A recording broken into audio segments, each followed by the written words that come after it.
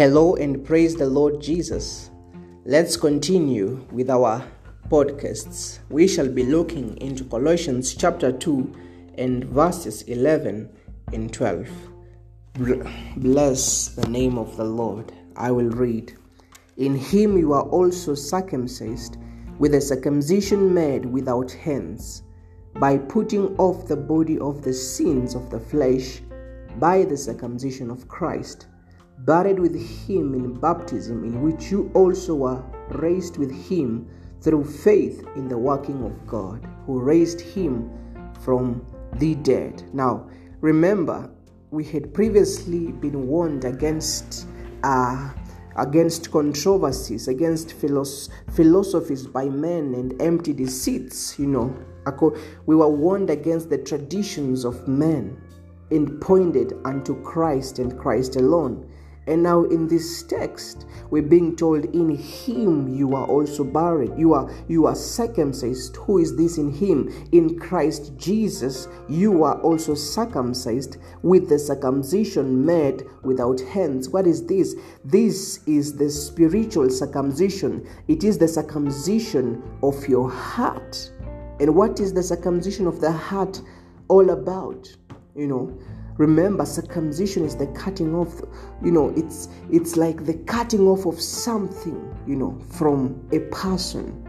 And so this circumcision, which was not made with hands, but which was, and Paul continues to say, by putting off the body of the sins of the flesh by the circumcision of Christ.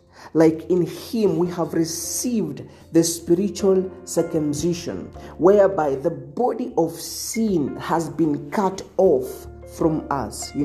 That body of sin, that dirt, that stain has been cut off from us. And it wasn't made with hands. It wasn't made with human hands. No, it was done by God himself. And how did he do it? He has done it, through the body of Christ. Remember, we have been born in this body which is corrupt, which is morally corrupt, which does not seek to know God. But through the body of Christ, through the death of Christ, we have died. We have died to the flesh. We have died to the body of sin and flesh. We have been cut off through his death. Like Christ Jesus, he bore our sin on that cross. He bore our shame on that cross. And what was the implication of that? He took, Christ did not just die for us. He lived for us also. He lived such a perfect and holy life for us. And when he was hung on that tree, on that cross, he took upon himself, he took all our dirt, he took all our shame, he took everything that was contrary to us, everything that was against us, he took it upon himself. He bore our sins in his body. Remember, he was sinless, though he was made sinful, him who knew no sin.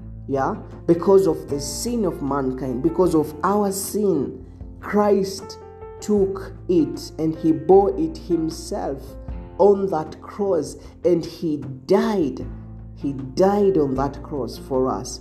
And his death meant that we are being circumcised. That body of sin is being cut off, is being put away, from us, through Christ Jesus. And so we were buried with him. Remember, when he was cut, he was killed.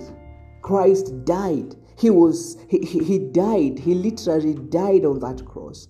He died.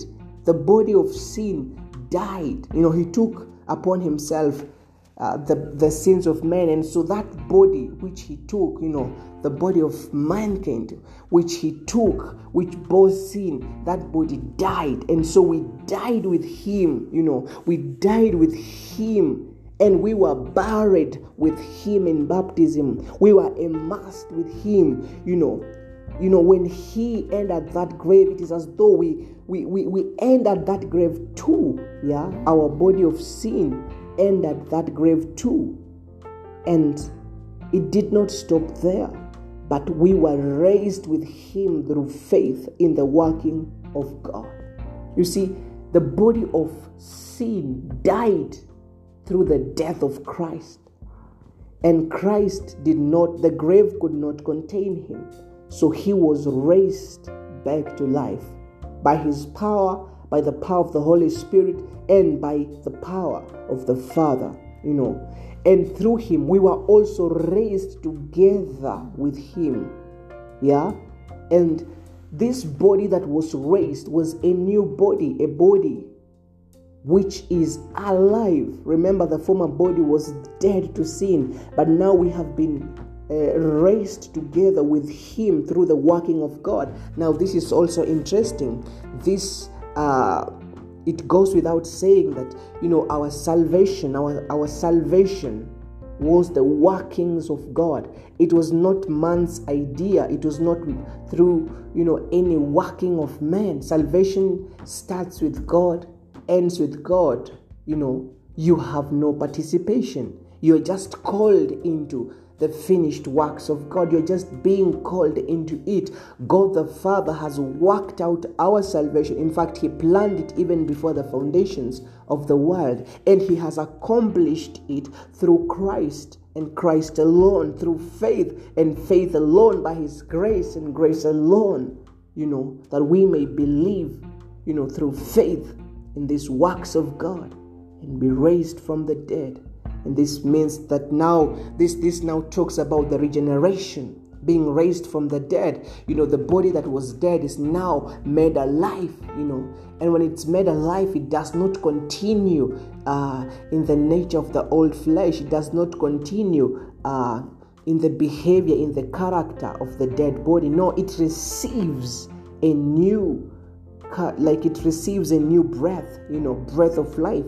And that's why Paul would say in 2 Corinthians 5:17, if any man be in Christ, he is a new creation. The old self, the former things are past. Behold, the new has come. So a person in Christ, he lives in the newness of life in Christ and in Christ alone. His heart is now inclined to doing the will of God, to loving God, to doing things that are pleasing to God, because this body has been raised, has been regenerated. It is no longer under the total depravity of sin. No, the grace of God has worked upon it, and this grace of God is continuously teaching this body to live as God desires. And so this person is new. He's a new creation.